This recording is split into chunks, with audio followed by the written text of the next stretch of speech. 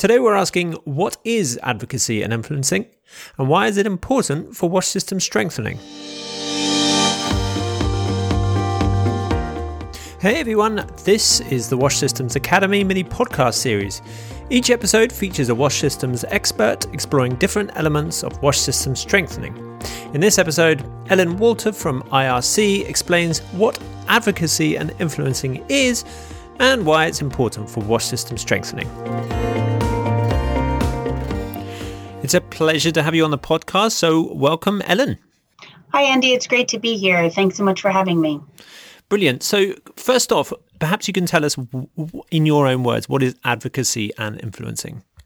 So advocacy is the way I would define it is a process to strategically manage and share knowledge, but with the goal to change or influence policies and practices that have an effect on people's lives.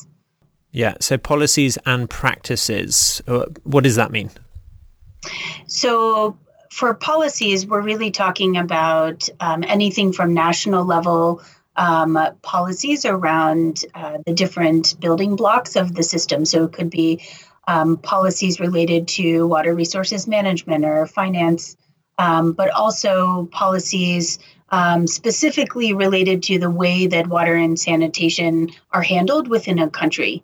And the key piece is how those trickle down. And so the implementation of those policies, which leads into the practices of how laws and regulations are implemented. Brilliant. Okay, so basically it's the management and sharing of information to change or affect those policies and practices. Now, how does someone typically go about that? Yeah, so I think the key piece to think about is that everyone is involved in advocacy in some way, shape, or form. The strategic part is often what's missing. And so advocacy isn't always done with this particular purpose in mind. And so the goals and objectives are not always clear. And so the process that you go through for strategic advocacy is looking at what really are the goals and objectives that you're trying to achieve. What change do you want to see? And identifying who has the power to make that change. Once you've been able to identify who is responsible, you also have to think about who is influencing those people. So there are power holders in government, in business, and who is it that really has the influence? It could be someone such as their spouse or their partner, or it could be someone who's their strategic advisor at a very high level. It could be citizens and citizen voice. Once you identify who the people are and you identified what it is that you want to change, those key goals, key advocacy goals and objectives, then you go through the process to figure out how and what they're going to be most receptive to. So it's this real planned and systematic approach. You do it with purpose, and you go through and you come up with key messages and documentation and using evidence to really make the case for that change that you want to see. Fantastic. So you've basically, what I'm picturing in my mind is this sort of map of people and their interconnectedness and the people who influence them as well to change something in these policies and practices. But I note that advocacy and influencing is not a building block typically. So what role does it have in system strengthening? Yeah, advocacy is the means to achieve the building blocks. It's really a key element to the system.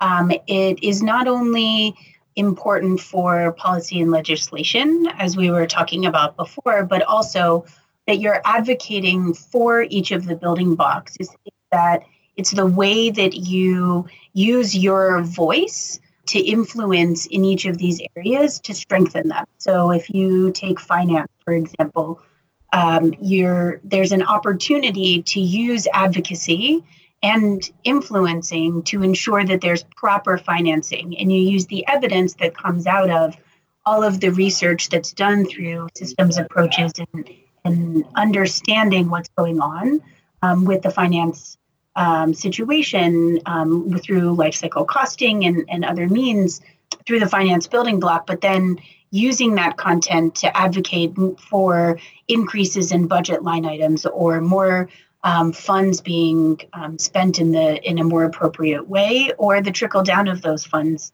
if for some reason it's being kind of stuck at the top. Brilliant. So to me, again, it sounds like all that, the glue and the sort of engine behind all of those building blocks to sort of move them in the direction that we want. Well said, Ellen. Thank you very much for coming on and talking to us about influencing and advocacy. Great. Thank you so much for having me. That was Ellen Walter for the Wash Systems Academy mini podcast series. Find out more in the Wash Systems Academy about advocacy, lobbying, and influencing.